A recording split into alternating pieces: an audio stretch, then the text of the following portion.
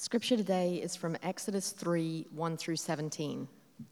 Now Moses was keeping the flock of his father-in-law Jethro, the priest of Midian, and he led his flock to the west side of the wilderness and came to Horeb, the mountain of God. And the angel of the Lord appeared to him in a flame of fire out of the midst of a bush. He looked, and behold, the bush was burning, yet it was not consumed.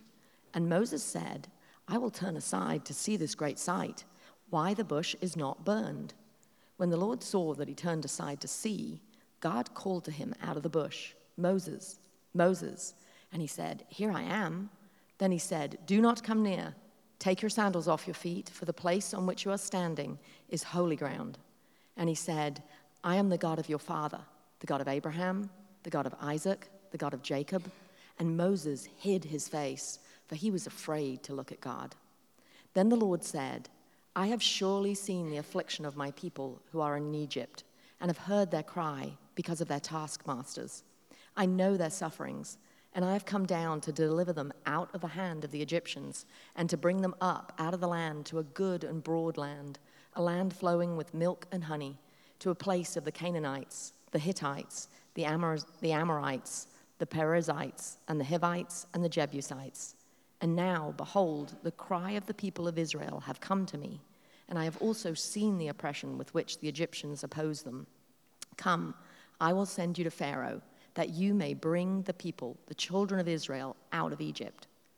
But Moses said to God, Who am I, that I should go to Pharaoh and bring the children of Israel out of Egypt? He said, But I will be with you, and this shall be the sign for you, that I have sent you. When you have brought the people out of Egypt, you shall serve God on this mountain. Then Moses said to God, If I come to the people of Israel and say to him, The God of your fathers has sent me to you, and they ask me, What is his name? What shall I say to them? God said to Moses, I am who I am. And he said, Say this to the people of Israel, I am has sent me to you. God also said to Moses, Say this to the people of Israel, The Lord, the God of your fathers, the God of Abraham, the God of Isaac, and the God of Jacob has sent me to you. This is my name forever, and thus I am to be remembered throughout all generations. Go and gather the elders of Israel together and say to them, The Lord, the God of your fathers, the God of Abraham, of Isaac, and of Jacob, has appeared to me, saying, I have observed you and what has been done to you in Egypt, and I promise that I will bring you up out of the affliction of Egypt to the land of the Canaanites, the Hittites, the Amorites, the Perizzites, and the Hivites, and the Jebusites, a land flowing with milk and honey. This is God's word. So thanks, Vicki. Morning, everybody. So my name's Jonathan. I'm one of the pastors here at Redeemer City, and we are in week 2 of a new series on the book of Exodus. And so I would direct your attention to the insert in your worship folder. On one side is the passage that Vicki just read, and on the other side is the outline that we'll be walking through. And as we begin what we're calling a year of grace at Redeemer, we want to grow in the wonder of grace as we look at the book of Exodus. That's the idea. You'll see that each week in the sermon series.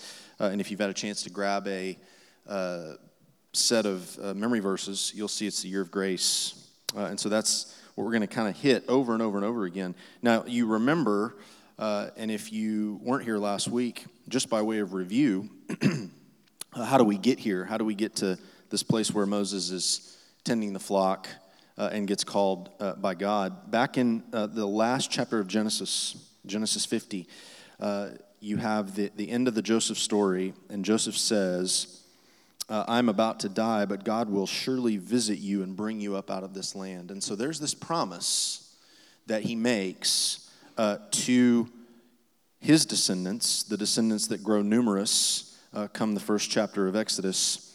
And you need to remember that. He's a God who keeps his word. He's proven to keep his word throughout the book of Genesis, and he'll continue to do that. But that's the phrase, that's the sentence that's ringing in the ears of their descendants. They had to have heard that again and again. God will visit us. God will visit us. He'll bring us up out of this land. And so as the book begins, they're increasing and growing stronger. And that unnerves the powers that be. And in chapter 1, the Hebrew midwives, we didn't read this last week, but just, again, by way of review to kind of get you oriented to where we are in chapter 3, the book says that the Hebrew midwives feared the Lord, and so they disobeyed Pharaoh. They would secretly deliver the Hebrew male children, subverting the command of Pharaoh. And it's interesting, God's people, I think, have always been subversive. They've always quietly stood against the powers that be when the powers that be say, do something opposed to or do something contrary to God's will. And they're willing to bear the cost. And this is no different. And then chapter 2 introduces us to Moses. If you have a Bible and you've got it open, or you're using an app on your phone, which hopefully all the other alerts and notifications are turned off, so that while you're in worship, you're not being disturbed. The first couple verses of chapter 2 say, now a man from the house of Levi went and took as his wife a Levite woman. And we're introduced to the birth of Moses. And it's this interlude, as if the narrator inserts a parallel story, as if to say, God might be in the background, and Drew talked about this last week. He might be silent, but rest assured, he's working a plan. He's working his plan. So Moses, who's born to Hebrew parents, parents from the house of Levi, no less, which would eventually become the Levites, also known as the priests of the nation of Israel. And Moses will very much be priestly in his ministry, as we'll see later on. He's hidden, he's drawn out of the Nile by the daughter of Pharaoh, and he grows up as a prince of Egypt. Now, those of you commercial who've not seen the movie The Prince of Egypt, it's quite old. It's an animated movie. If you have kids, shame on you if you've not showed it to them.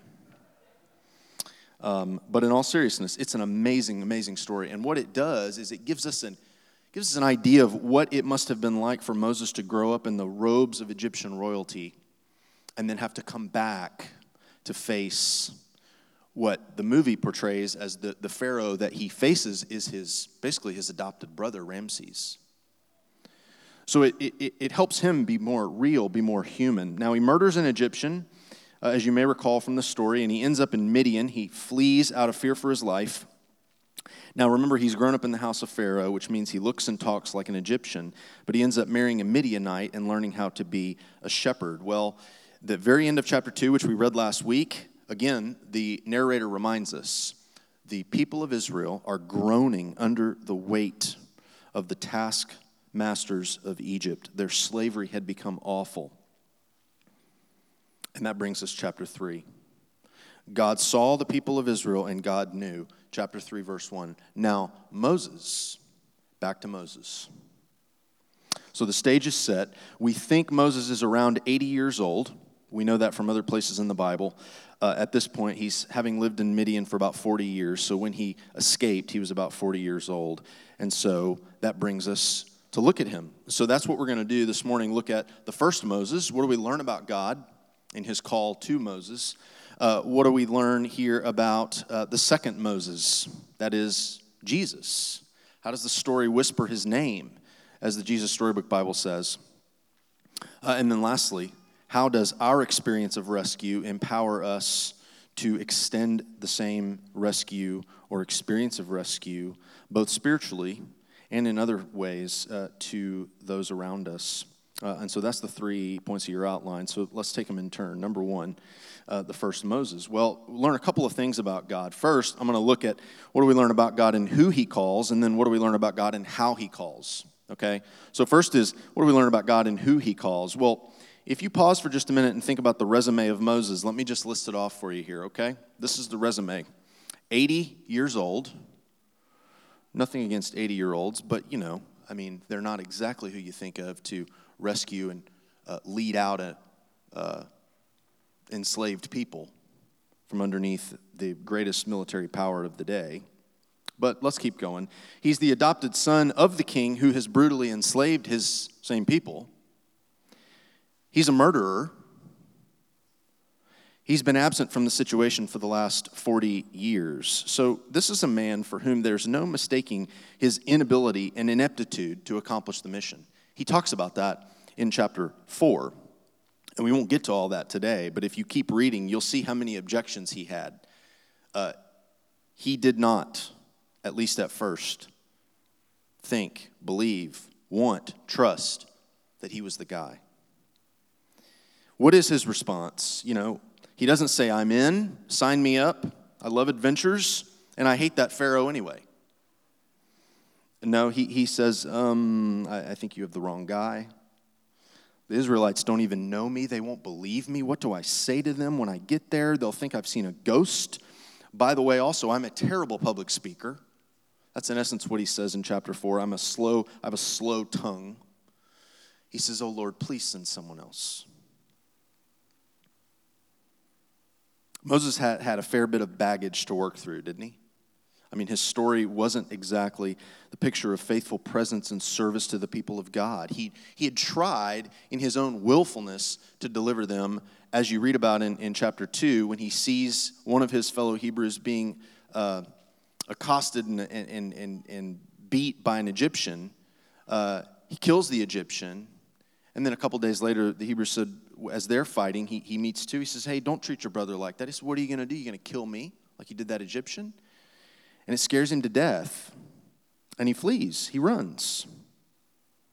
He was a fugitive. He had been an utter failure at his work to rescue his kinsmen. So the question comes, can you relate? Can we relate? Is there work to be done in your life where you find yourself pleading with the Lord, oh Lord, please send someone else to do it? Where you struggle to even have the words to say, where your failure has or is staring you dead in the eyes and repeating to you over and over, you can't, you can't, you can't. Well, rejoice because you're in the perfect spot. God loves using the weak to confound the strong. He loves using the foolish to confuse the wise. He loves taking mustard seeds and expanding them into giant, sprawling trees. Why? Because he loves to showcase his grace. Maybe more than anything else. I realize he probably loves to do a lot of things. But for our purposes today, he loves to showcase his grace.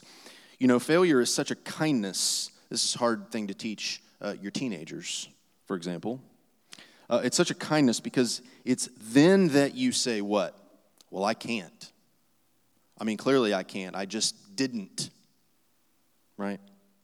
And you find yourself open to the fact that God can. And your need becomes a door for God to come into your situation and say, I have. I can. I will. So I hope you'll hear in how God calls Moses. That's a little bit about who he calls and what we can learn about him in who he calls. But I hope you'll hear in how he calls Moses something of the wonder of grace. So what do we learn in how he calls? Well, the first thing is where he calls Moses.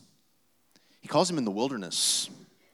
He calls him in a dry and parched spot. That's what Horeb means in Hebrew. The mountain of God, Horeb, means dry, means parched.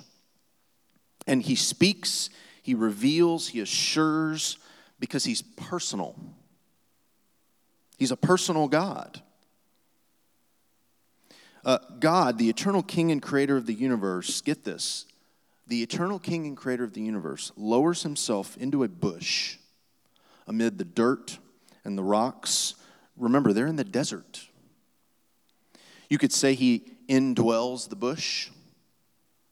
He's present among the goats and the sheep with dung hanging off their tails. He's so humble. God is so humble.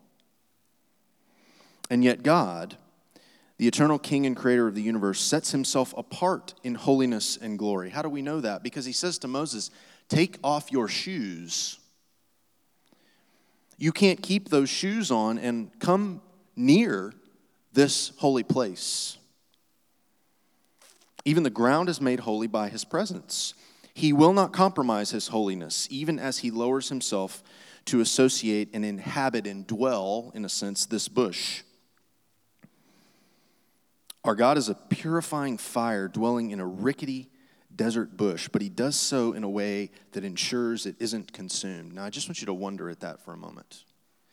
He indwells this little rickety thing that's probably, it's living in the desert, so how vibrant is it? Let's be honest. You would have looked at that bush 24 hours earlier and said, well, if we get stuck out here and it gets cold, at least we can chop that thing up for kindling. That's what we would have done. But here's the lesson for us. And honestly, if you take nothing else away today, take this. The Lord is committed to indwelling something weak and easily broken without consuming it. And man, that's good news. There is, of course, incredible significance in God's name that's revealed to Moses. He's so matter of fact, isn't he? When the people ask me, what is his name, Moses says, God responds, tell them what? I am who I am, right? And the Hebrew is a play on the verb to be. So the Lord is basically saying, tell them I am, that is, the one who just is, sent you. One writer calls this God's isness. Yeah, I don't understand that either. It's worth laughing. It doesn't make sense. What can you say about God? He is. Okay. Moving right along then. In every place, this is the point. In every circumstance, at every point in time, 1,000,000 years ago, right now, this very second, as you sit in this room, and 1,000,000 years from now, he is. And it's not just that he is, that he exists. It's not just that he's everywhere, right? But it's that he's present in a living, active, vital, and personal way. And that's what he wants to get across to Moses. He's endless abundance. He's sufficient in and of himself. He's wholly independent and self-existent in every situation. He is central and he's key, or he's nothing at all. Now, if you have trouble adoring God, just go back to this chapter. Meditate on these verses. You'll find yourself adoring him very quickly, even if it's for no other reason than you don't understand. He's revealing himself to be just that as he meets Moses. And how he calls Moses is as a revealer of truth about himself. I don't want you to miss this. To reveal anything to Moses, for God to reveal anything to anyone is grace. He doesn't have to. And the truth of grace is that he binds himself to his own name. Now, when Moses naturally, if you look at verse 12, asks him, after God has kind of finished talking, so God calls him, he says, here I am, and then God begins to talk to him. And what's the first words out of Moses' mouth in verse 11? Who am I? Right? Who am I? The Lord responds by simply saying, what? You used to be an Egyptian. You can understand. You speak Pharaoh's language. You'll recognize the area once you get back. You're 80 years old. You've got a lot of wisdom. You can help the people out. I know you've got family back there. Does he say any of that? What does he say in verse 12? The Lord, I will be with you. Case closed. He's not just saying, I'm everywhere, so wherever you go, Moses, I'll be there. He's saying, Moses, where you are inadequate, there's more than sufficient weight in me. I'm the living, omnicompetent God. Not just omnipresent, but I know every situation and every contingency to every situation. Whether you're weak, where you're weak, there's more than sufficient power in me. I am all sufficient, bursting with abundant vitality. And he says the same thing to you and me today. Because he's what? I will be with you sounds a whole lot like what we talked about a month ago. All month. Emmanuel. He's saying, I am who will be with you. I am who will fight for you. I am who will deliver who will rescue you. And surely Moses needed that satisfaction, that sufficiency, that security of knowing, who is this who is calling me, right? Now, what's always so neat about reading the Old Testament is that we're reading it on this side of the cross and the resurrection of Jesus. And Jesus is the culmination. If you're new to the Bible or new to Christianity, Jesus is the culmination and fulfillment of everything that came before. And so, how does the story point to him? It's the reason why the Jesus Storybook Bible is so popular and why so many of us read it or have read it over the years to our children, because we want to show them everything in the Bible is leading to him, right? So where do we see that here? Well, a couple different ways, not the least of which is, look in verse 7. What does God say is fueling his motivation to rescue and deliver his people from slavery and oppression? What's fueling that motivation? Well, it is that I have seen, he says. I have heard, he says. I know their sufferings. I have come down to deliver them. Now, to let the cat out of the bag, in December of this year, we're going to memorize these couple of verses. You know why? Because December is Christmas time.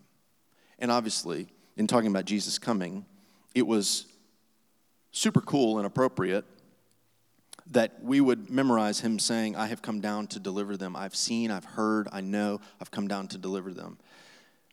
And so God is saying that now to Moses, but there is an echo, and surely, Jesus says it, but surely Moses had to have thought, man, there's got to be more coming, right? God says, their cry has come to me. I've seen their oppression. Now, can you hear this conversation going on in the corridors of heaven in eternity past between the Father, the Son, and the Holy Spirit? Can you hear them talking?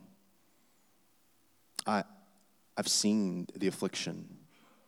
We've seen the affliction of our people. We've heard their cry. We know their sufferings. And the Father saying to the Son, Son, it's time. You got to go down there. You got to deliver them. Now, if I knew you were going through a difficult time and I called you to tell you some of these things, this was kind of the tone of my conversation. And I didn't say I have come down to deliver you, but I'll say I'll come over to help you, right? Or I'll come down to visit you, say you're in the hospital, something like that. The point is, would it ease your mind? Would it give you some comfort? Probably so. It would feel like I was with you, right?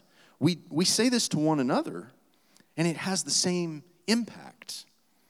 Only we do it imperfectly. God in Christ has done it perfectly, fully, permanently. The good news of the gospel is he does see your need. He takes action to address your need, and then he works through you, right? For God so loved the world that he gave. He took action. See, our problem, like Israel's, is, of course, that we're enslaved. And staying in Egypt will kill you. Drew talked about this last week. If you stay in Egypt, God will bring wilderness to you in it. But the reason why it'll kill you is because the taskmasters of things like money, approval, success, materialism, and so many others, they're relentless. You can never serve them to their satisfaction. They demand ultimate allegiance. And so there's a gravitational pull that is so strong, it's like a black hole that just sucks you in every time. You feel like you're always on the cusp of exhaustion? That's because these things exhaust you. You serve them. They demand ultimate allegiance. Their purpose is to exhaust you. Their purpose is not to give you rest. And so we need a rescue. We need deliverance. Last week we were reminded the story of Exodus is our story. And we sang the song earlier, right? We need rescue, reckoning, revival, recovery. 4 words that, quite honestly, our culture's longing for. Our culture's looking for. But they're enslaved to false sources that promise those same things.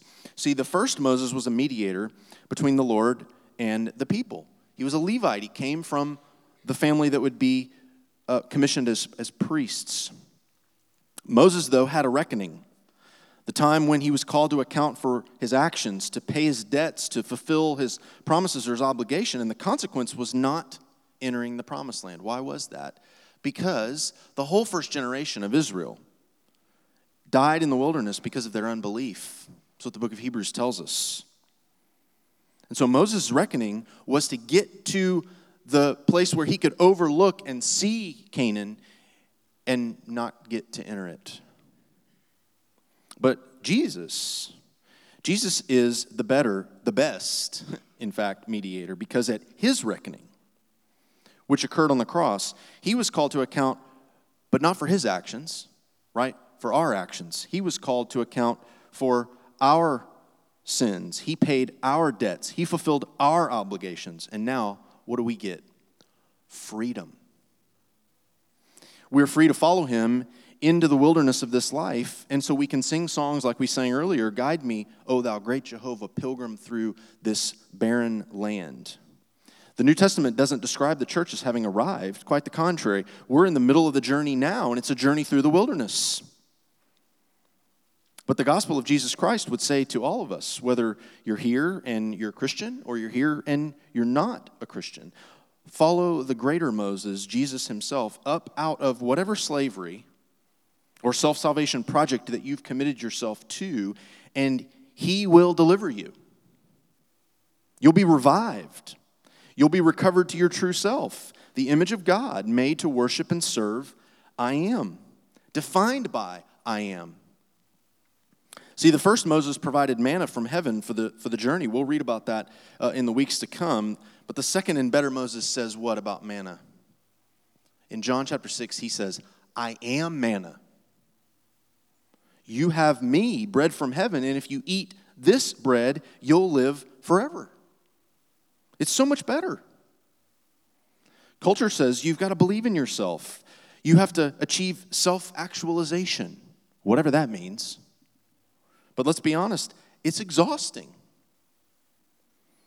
And see, God was present in and through Moses to deliver his people, but now through the Spirit of Jesus, which indwells us without consuming us, hint, hint, remember that? We get indwelt without being consumed, and God is present with us to guide, to comfort, and deliver us. Our confidence and our courage comes in that. Jesus' rescue was final and permanent. Moses was temporary. He only served to a point, then he died. But Jesus lives now. And you can rest in him. He says, come to me, I'll give you rest. Look at the assurance of pardon from Colossians chapter 1. It's in your worship folder. But Paul says, in case we forgot, God has qualified you. God has transferred you from the domain of darkness into the kingdom of light.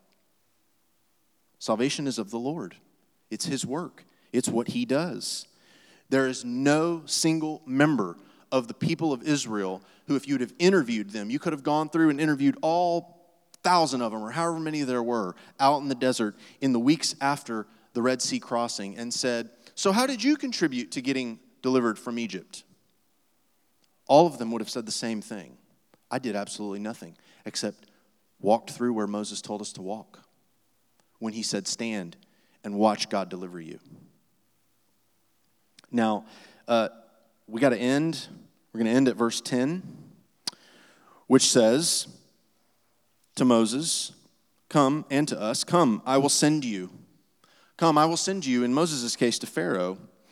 But to us, we have a commission similar to, and have always had a commission similar to the Hebrew midwives, to quietly but firmly stand against power and confront injustice and enslavement and protect those under threat. And similar to Pharaoh, power doesn't always respond well to being thwarted and subverted, right? Up until verse 10, Moses had to be really encouraged. God's on the move. He's taking action for his people. This is going to be great. And then in verse 10, he says, come, I will send you to Pharaoh. Can you imagine the look on his face?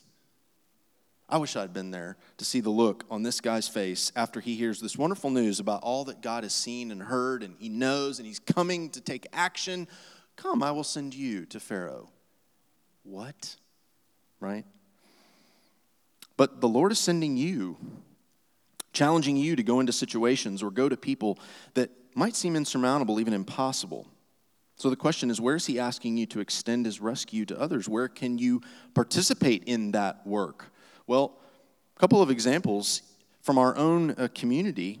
Go check out Life Choice, which is quietly and faithfully seeking to protect children yet born. Take a tour, request an open house, because there's an exodus happening all the time, just down the road. And I don't just mean the children, I mean the ladies that come in too, being delivered. Or check out the work of the International Justice Mission, which confronts child slavery all over the world, and indeed is delivering up out of their own personal Egypts these children and these families. But it's not only that, it's that we continue to develop a culture of grace and honesty here at Redeemer, where we can confess our enslavements to one another. Come, I will send you to a friend who needs your words, or needs your challenge, or needs your comfort. Remember, sin is a realm, it's a state, it's a domain, but in Jesus, you're in a new realm. You've been transferred from one domain into another one. God says, I'm the God of Abraham, of Isaac, and of Jacob. And if you know those stories, these were not paragons of virtue. Okay, Abraham was a liar, kind of like all of us. Jacob was a deceiver, repeatedly, kind of like all of us. And Isaac, he had his fair share of mess-ups too. But God wants to be associated with these three. God links himself to these three. Why? Because these three are who he has bound himself to. And in calling Moses, this God is the same God who calls even us into the unknown. He overcomes impossible odds to keep his promises. He bothers with those who have tried and failed. And he even takes the unpromising material of our lives. He molds it, he shapes it, and he transforms it. You can be certain that no matter where he's sending you, he empowers you to confront oppression, slavery, to rescue, to lead others out, wherever it is and whatever it is that they're facing. How can you know? How can you be confident that he's indeed doing this? Because if your faith is in Christ, you're a burning bush. You are weak and feeble, but you are indwelt by the Spirit of I am. Not consumed, praise God, but you're ignited toward the mission of rescue. So let's pray and ask him to continue to use us. Father, we wonder at your grace to use people like us, your grace to work in us, to make us like Jesus. Thank you for rescuing us, for delivering us from the domain of darkness into the eternal kingdom of light, the light of Jesus. Would you, Father, so fill us and encourage us by the power of the Spirit that we would go humbly but confidently into the places and to the people you've called us to share the good news of great joy for all people. Use us in spite of our fears and our doubts, and remind us you are with us. Not as a pillar of fire, but through the Spirit of Jesus, you're in us. Give us confidence as a result to go wherever it is and to whoever it is that you send us. And we pray in Jesus' name, amen. It should be humbling for us to consider that God is committed to indwelling feeble, rickety things and yet not consuming them and using them for his purposes, which are to rescue the world from sin and death. And in the person and work of Jesus Christ, he's given that to us through the Spirit. So receive these words. This is a confirmation as you go, that as you go, he goes with you, okay? So receive these words. May the Lord bless you and keep you. May the Lord make his face to shine upon you and be gracious to you. May the Lord turn his face toward you and give you his peace both now and forevermore. Amen. Go in his peace.